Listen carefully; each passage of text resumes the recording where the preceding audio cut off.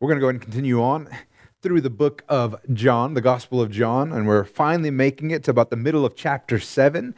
I think as Pastor Joseph mentioned last week, we were kind of ironing out all the schedules, and I think about the end of June we'll finally make it all the way through it, and we're going to continue going verse by verse, because how many of you know that we shouldn't skip the parts that are hard? We should actually work our way through them and understand every piece of Scripture.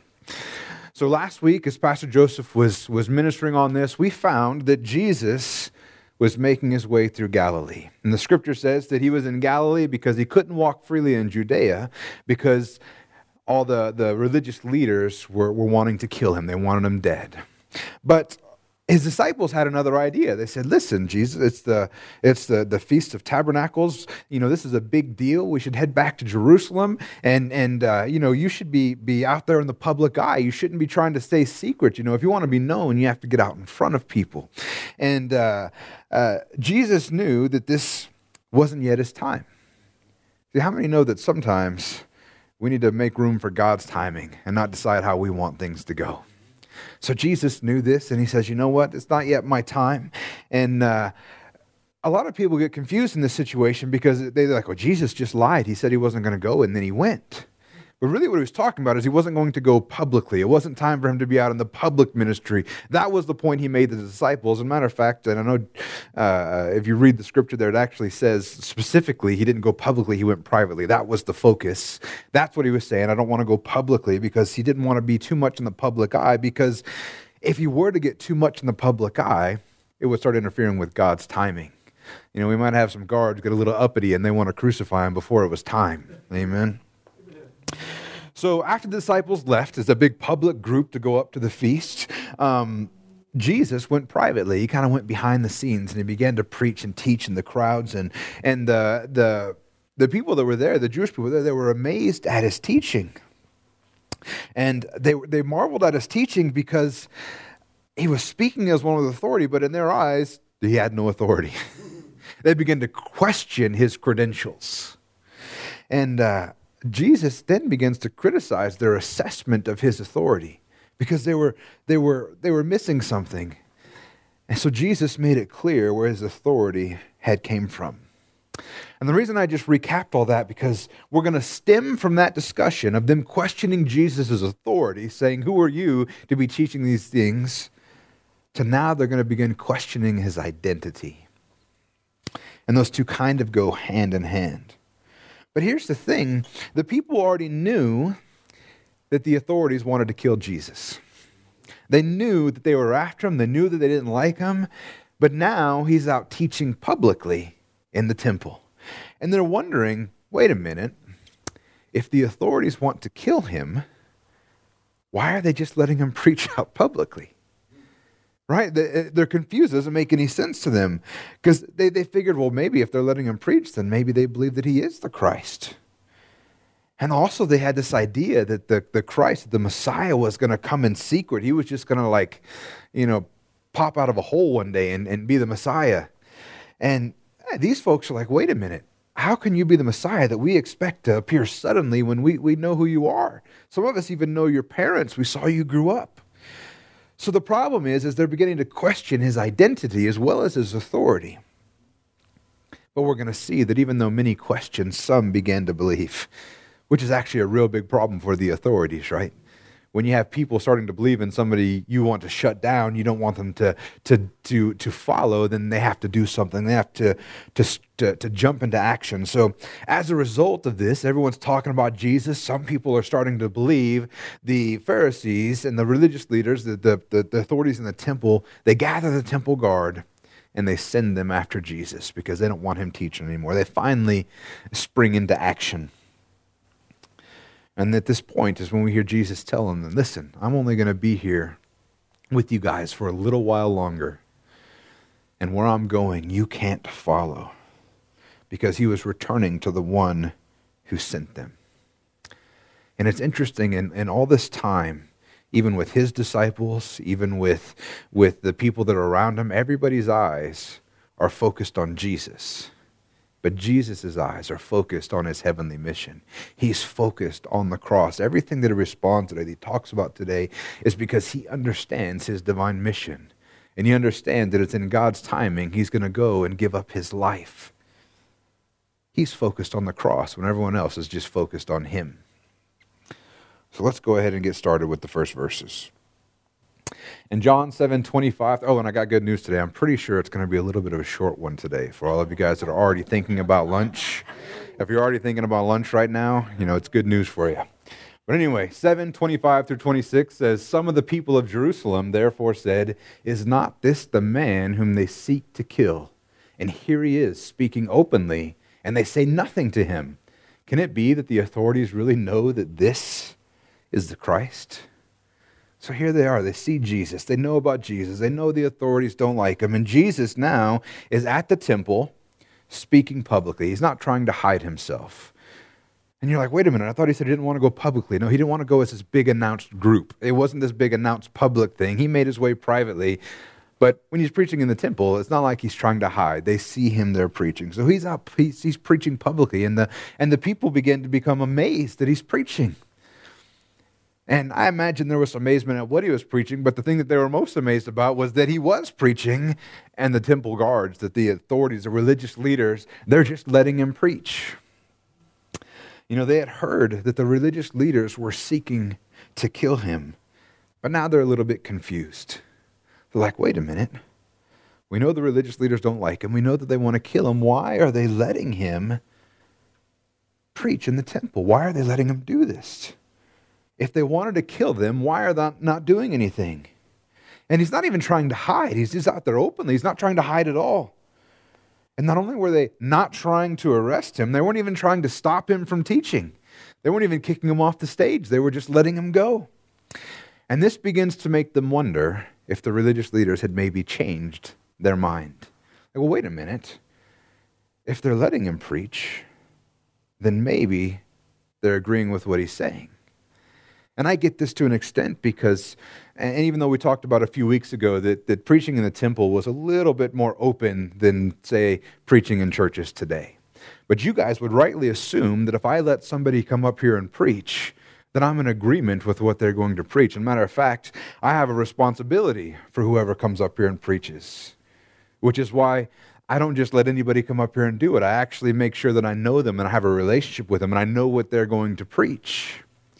Just the other day, and actually quite often, I get messages from folks in other countries, and I got a message from somebody in the Middle East, and I forget exactly where it was, but he reaches out and they shower me with compliments, and they want to be my friend, and they want to have some sort of relationship, and I get them all the time, right? And I usually just ignore them because everyone that I've actually responded to goes out like this, like, oh, we love you, we want to have a relationship, and then 2 days later, I get a laundry list of all the stuff that they want me to give them, So this guy, he reaches out, and so I just told him that. I said, every time somebody reaches out, they say they want to have a relationship with me, but really they just want me to send them stuff.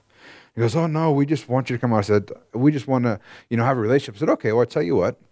If I'm ever out to where you're at, I'll look you up. We'll meet. I'll get to know your church. I'll get to know your ministry, and we'll go from there. And he says, oh, that'll be great. And he says, we'll love to have you preach. We'll set up big rallies and prayer meetings and all this stuff. And I said, have you ever heard me preach? And he says, well, no. That's why we want you to come out. We want to hear it. I said, that's pretty dangerous for you to ask me to come out and preach if you don't know who I am and you've never heard me preach. I said, don't you know that you'll be held accountable for whatever I come and say because you let me speak to your church? So it's always odd to me that they do stuff like this because if they really have it in a church, they're going to be held accountable. What if they let some crazy person come on there and say all kinds of nonsense? Now they're letting those people teach. So rightfully so, these folks are assuming that if the officials are letting Jesus preach, then they must agree with him. So they're really confused. And the problem is that they're coming across a line of thinking that I think that many of us get in alignment with as well, and it's one that we have to be careful with. And it's this idea that if it is permitted, then it must be approved. Now, in this case, they're misunderstanding the religious leaders of the time. But how many know that we do this very same thing with God? We go, well, if God permits something, it must be approved. That's one of the biggest arguments against God, because they say, well, if there's evil in this world, God permits it, so it must be approved by God. But that's just entirely not the case. How many know that there's sin in this world, but God doesn't approve of sin? There are many things that are permitted that are not approved. And even Paul says that all things are permitted, but not all things are profitable for you. So we have to be careful to not get in the same line of thinking, even when we're speaking about God, because I think it's part of that the nature of who we are, the fallen nature of being a human. We get wrapped up in thinking, well, if they let it happen, it must be okay. But that's not always the case. But now we have them; they're confused. It's this. They kind of have. It seems like a simple logic, right? If Jesus is a deceiver and a liar, then he should be arrested. And if Jesus is the Messiah, then we should accept him. But that's the logic they're following. And if you go on to verse 27, it says, "But we know where this man comes from, and when the Christ appears, no one will know where he comes from." So here's the interesting thing.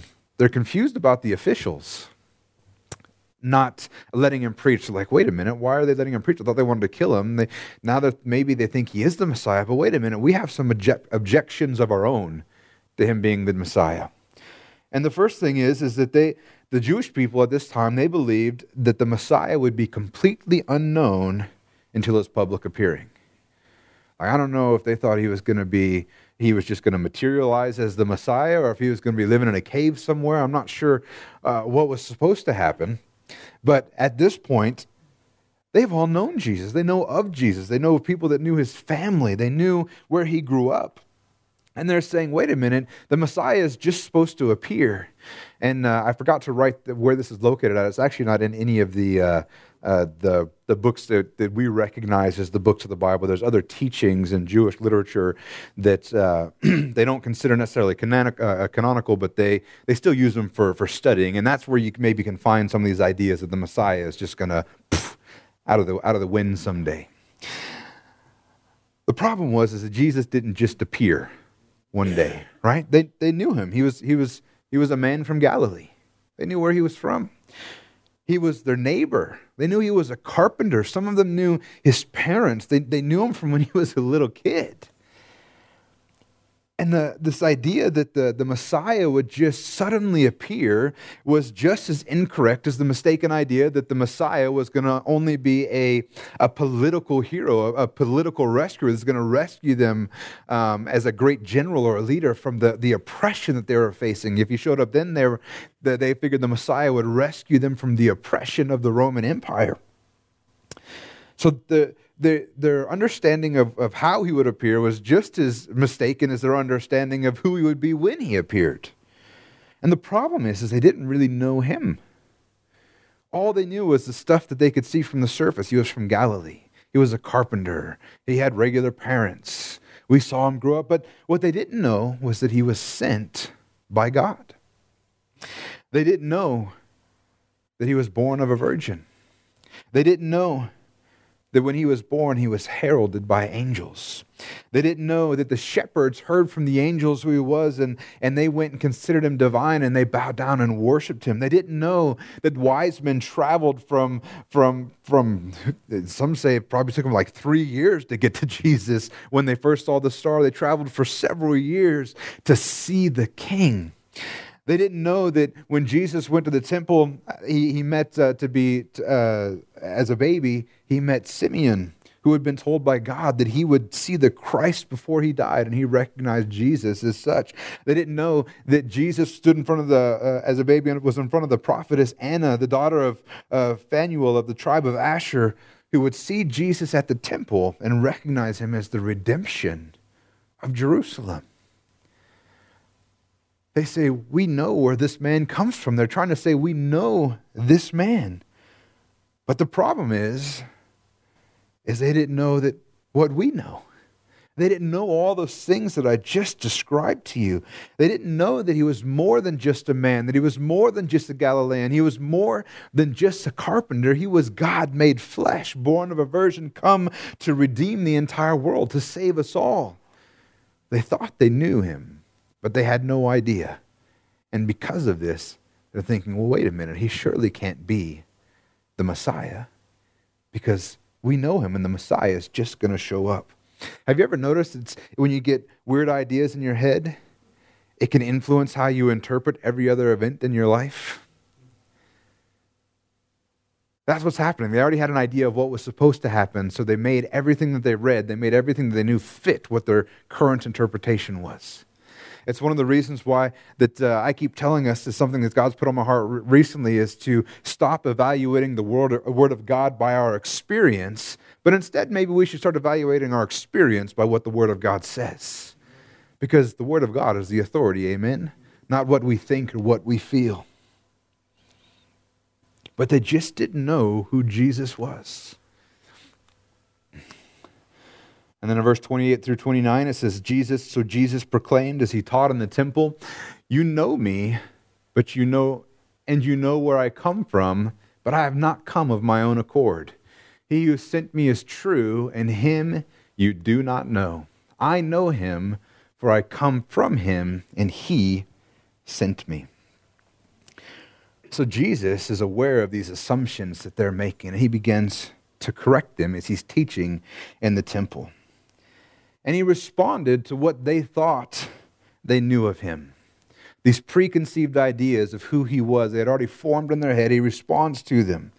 And he says, you know what? Yeah, you know me. You know where I come from. You know where I grew up. You know my parents. But they were missing something super important. They missed the part where I have not come of my own accord. He who sent me is true. They missed the part that he was sent. You know, he wasn't just some kid that grew up and decided one day, like, I think I want to be the Messiah. No, he was sent. This was all ordained by God. He was sent by God. And he says, not only do you not know that I was sent, but you don't even know the one that sent me. And that's a pretty harsh statement. He says, listen, I'm not here of my own accord. I'm not on here of my own volition. I was sent by God. I'm on a mission, a divine mission. So not only do they not know who sent him, that he was sent, they don't even know the one who sent him. They had knowledge of God, but they didn't really know God. They were missing something in between. Now, something that's been interesting for me, one of the most difficult things, as most of you guys know, I've been learning Spanish. I work for a company that's owned, the mother company is in Mexico, and I've been working there a lot more lately, and so I'm trying to learn Spanish. And one of the things that's difficult for me about Spanish is one of the most, actually, I think once I learn it, it'll be one of the most amazing things about Spanish. And let me give you an example. Let's talk about the word love. In English, we have one word for love, and it's love, right? You can say, I love pizza, or I love my kids, or I love my wife, or I love God. And it's the same word, but they're different meanings, different levels of love, right? So in Spanish, and I haven't dove into it too deeply yet, I'm actually excited. I want to, in the scripture where Jesus is talking to Peter, and he says, do you love me, Peter? And we find out that there's multiple words in the Greek used for love, and it starts from like a regular brotherly love, and it ends up with the agape love, which is a godly love. And I haven't got there yet, but I'm excited to see how the Spanish translations do it, because they have different words for love too, with different levels. And I hope that I see that difference in the way they translate it. Well, another word that is different in Spanish than in English is to know something. And there's actually, there's at least two. There might be more. I obviously don't know all the words in Spanish, but there's at least two words for know. And there's saber, which is to have knowledge of something, right? Saber is to like if you know a skill, right? It's knowledge of something. But then there's conocer, which is to be familiar with somebody, to know somebody. So like if you knew how to a skill, it would be saber. But if it was to know a person, it's conocer. So I imagine, and I could be wrong, so any of you Spanish speakers out there, I know we have a bunch. If I'm wrong, forgive me. But in my mind, at least as I see these different words, there's a difference to saber, to say you know of Jesus, right? If I were to say sabes de Jesús, I would say you know of Jesus. But if I were to say conoces a Jesús, that means that you know Jesus, right? And in English, we just have one word. It's just know.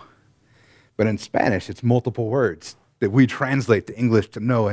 And I find that very interesting, that in Spanish, at least in this case, you're able to articulate yourself much better because you have more words for it instead of the same one. All we do is know of or know. And it's the same word. And I think that's what's happening here is Jesus is saying, listen, you know of God, but you don't know God. You're missing the point, right? And it's even hard to explain in English. I'm like, you just said the same thing, Pastor Wayne. That's why hopefully with other languages, maybe I can say it better. I have more words to say it correctly. But I think that's what he's saying here. He says, listen, you know me, you know where I come from, but you don't know me. You know of he who sent me is true, but you don't even know him. And then I'm like, oh, wait a minute, you're saying you're sent by God? Of course we know God. He's like, no, you know of God, but you don't know God. Obviously, you're missing the point. You're missing something there. They didn't understand what was important. And unfortunately, the people couldn't know Jesus because they didn't know the one who sent him. So then in John 7:30, it says, so they were seeking to arrest him, but no one laid a hand on him because his hour had not yet come. So apparently, they got a little upset at what Jesus just said. You don't even know the one who sent me. You guys are missing something. Apparently, they got a little upset. And when it says here they were seeking to arrest him, the Greek word here actually is the word used for seize. They were seeking to seize him. And when we see the word arrest, we automatically think the authorities. But they haven't even mentioned the authorities yet. This is just the Jewish people. They're getting ready to perform a citizen's arrest. They're a little irritated with Jesus, what he just said.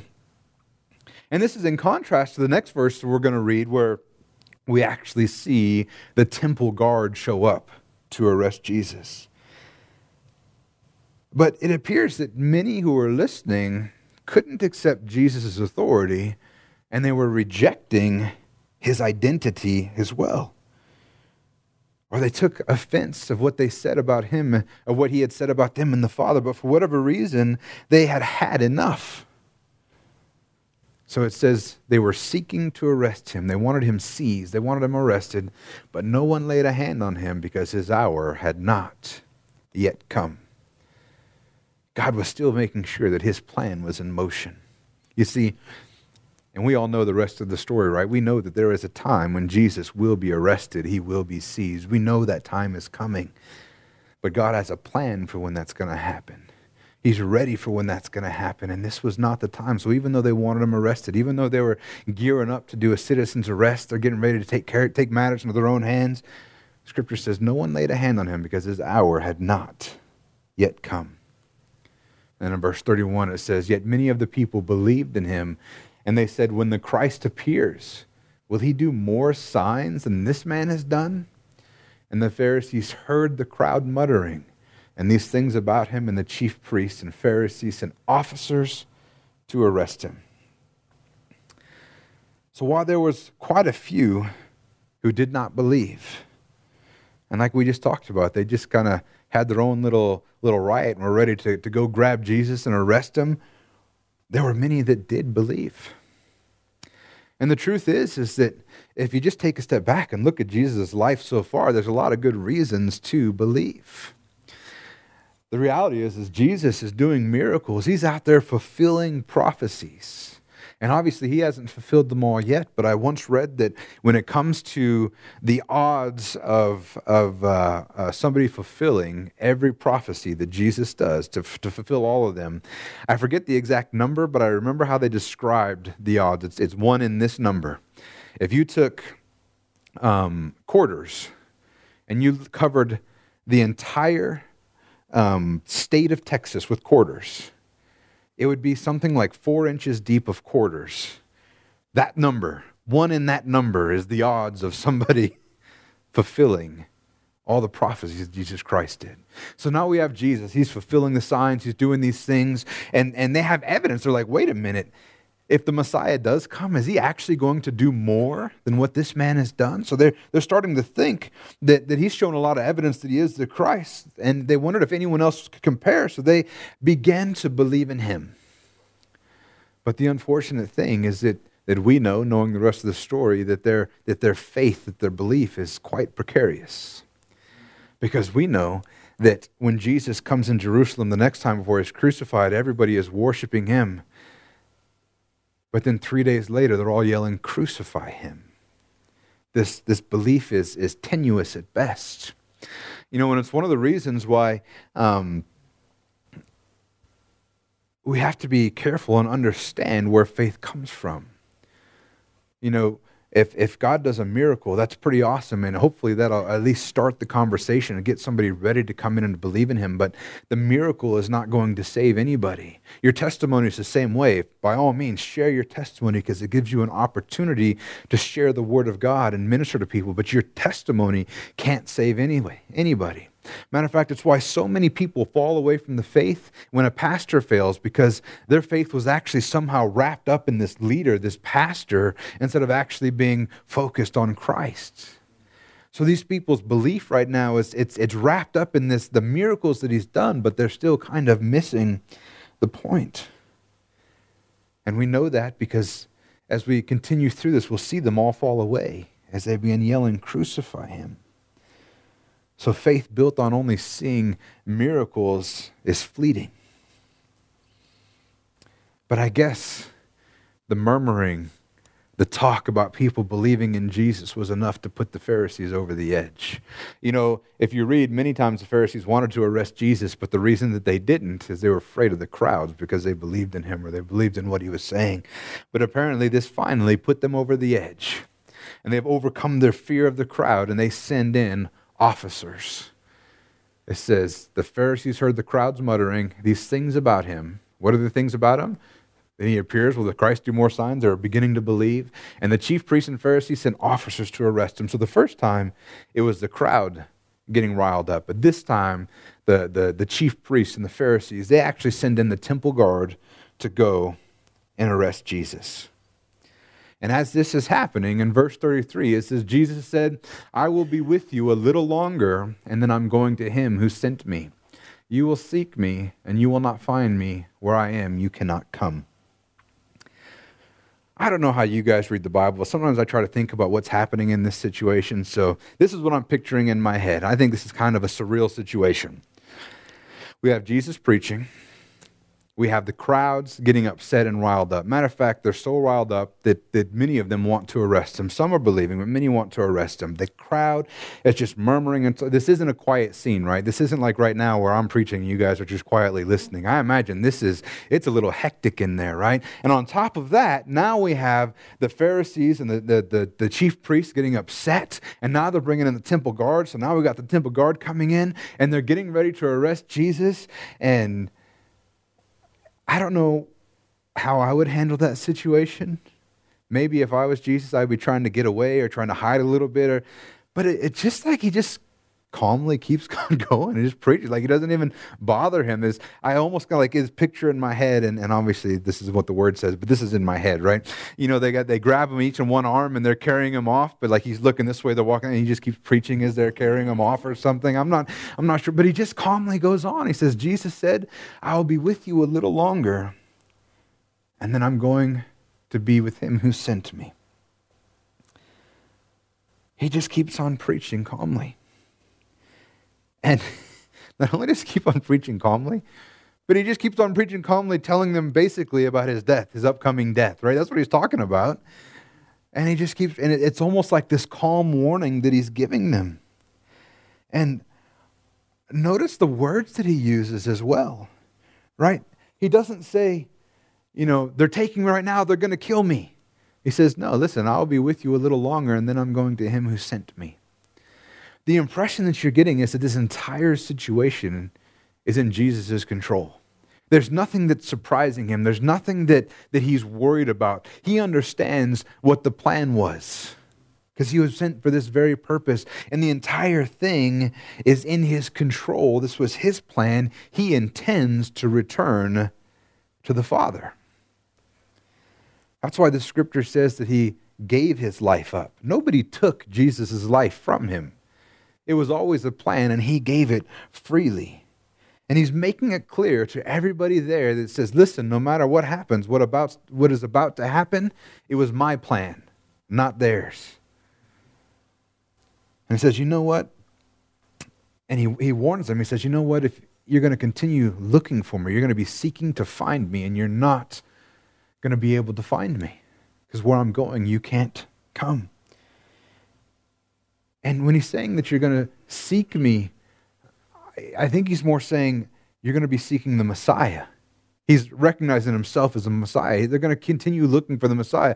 Once they took Jesus away, even once he dies on the cross, the Jews will continue seeking the Messiah. Matter of fact, to this day, they're still seeking the Messiah. But Jesus says, look, where I'm going to him who sent me, and you're going to continue to seek me, but you will not find me. The reason why they're not going to find him is the Messiah already came. The Messiah already came to do the job that he was sent to do. So they're still looking for somebody that's already come and gone. And then it says, where I'm going, you cannot come.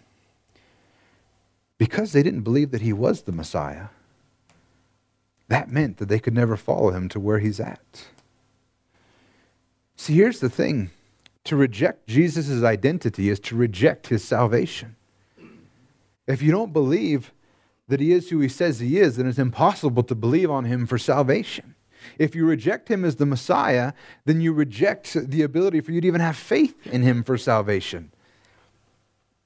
And that's the problem they're running into. He says, listen, you'll seek me, you will not find me, and where I'm going, you cannot come. And that's true for every person that is alive today or has ever died, that has ever lived. If you don't put your trust in him, you cannot go where he is gone.